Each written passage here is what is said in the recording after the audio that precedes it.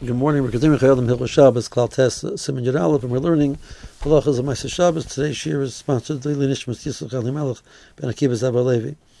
The Chayodim, we talked about the Rabbanos are different than the Raisas. We mentioned that they might not necessarily be so.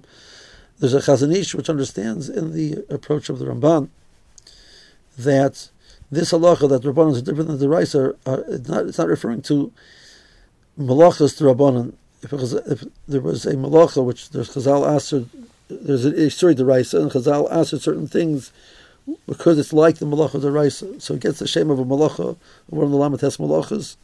So those have the same din as the Raisas. Chazal answered certain actions independent of that. So a person can't take off Trumas and Maaseh on Shabbos. A person can't be Tova Kalim. So that doesn't really parallel any one of the malachas directly. The reason why it's because it's a form of tikkun in the item, but it doesn't exactly look like a regular act of binyan or makav patish. So those situations, the Rabbanans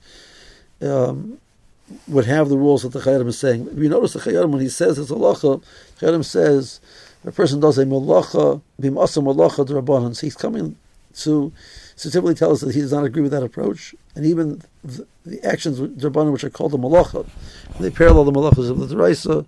He feels that it's going to be more lenient, and Shagig is mutter immediately on Shabbos, and Maaseh is a mutter for the individual himself after Shabbos.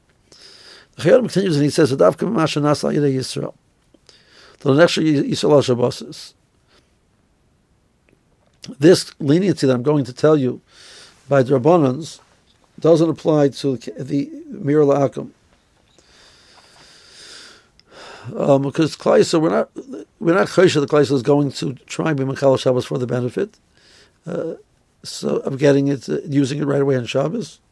So that the concern that if we're going to allow it, people will abuse Shabbos because of that is so minimal that we're not going to answer it. If a non-Jew does something for a Jew, even if the non-Jew does an Isid Rabbanan, also I feel lacherem ad Maaseh Shabbos b'chdei sheyaseh. So it's also on Shabbos. There are certain scenarios of a Amira la'akum on a Rabbanan which are permitted, the tzarech mitzvah, the tzarech hefset, etc. But let's say it's none of those cases. So the Jew had no right to ask the non-Jew to do this work, this Isid Rabbanan, or the non-Jew of his own volition did this Isid Rabbanan for the Jew. The Jew cannot benefit from that because we're afraid if we're going to allow the person to benefit, people might ask the non-Jew to do it. People do not look at Amir La'akim as being so chomer. If they're going to actually benefit from it, they might be tempted to ask for it. The Chayyim says one exception, and Maaseh Shabbos it's going to be Asr b'chdei sheyaseh. Again, the person will ask the non-Jew to do it, or to have it available immediately after Shabbos. That is the concern, and therefore Chazal said you cannot use it until after b'chdei sheyaseh. Chutz midavar sheba mechutz tchum, kmo sheberan al bedin malacha shenases al yedei nachri, the council chamim shema yermer lo nachri l'asosei. The things that come mechutz tchum are an exception, and those are permitted even babayom. So a non-Jew brings an item mitchutz tchum. The Isser is tchum. No other malachas are involved, but the Isser is tchum. So the non-Jew is doing that for the Jew. That tchum is drabanan. Tchum, b'diavad, the item which is brought is going to be permitted. Now, so why is this usher? Because we're afraid that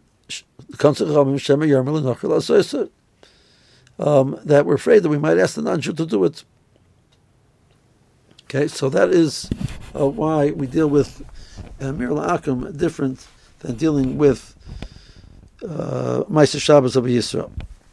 Now the Chayyim says one more point over here. He says that all of these cases we're discussing until now have been cases which the action is clearly prohibited. It's a malacha d'oraisa, it's Nisid Rabbanan, and the person went and did this action, which is also d'oraisa or d'Rabbanan, on Shabbos, and what are the halachas of benefiting from that action that he did on Shabbos? What are something which is a machlokes? What's Allah in that situation?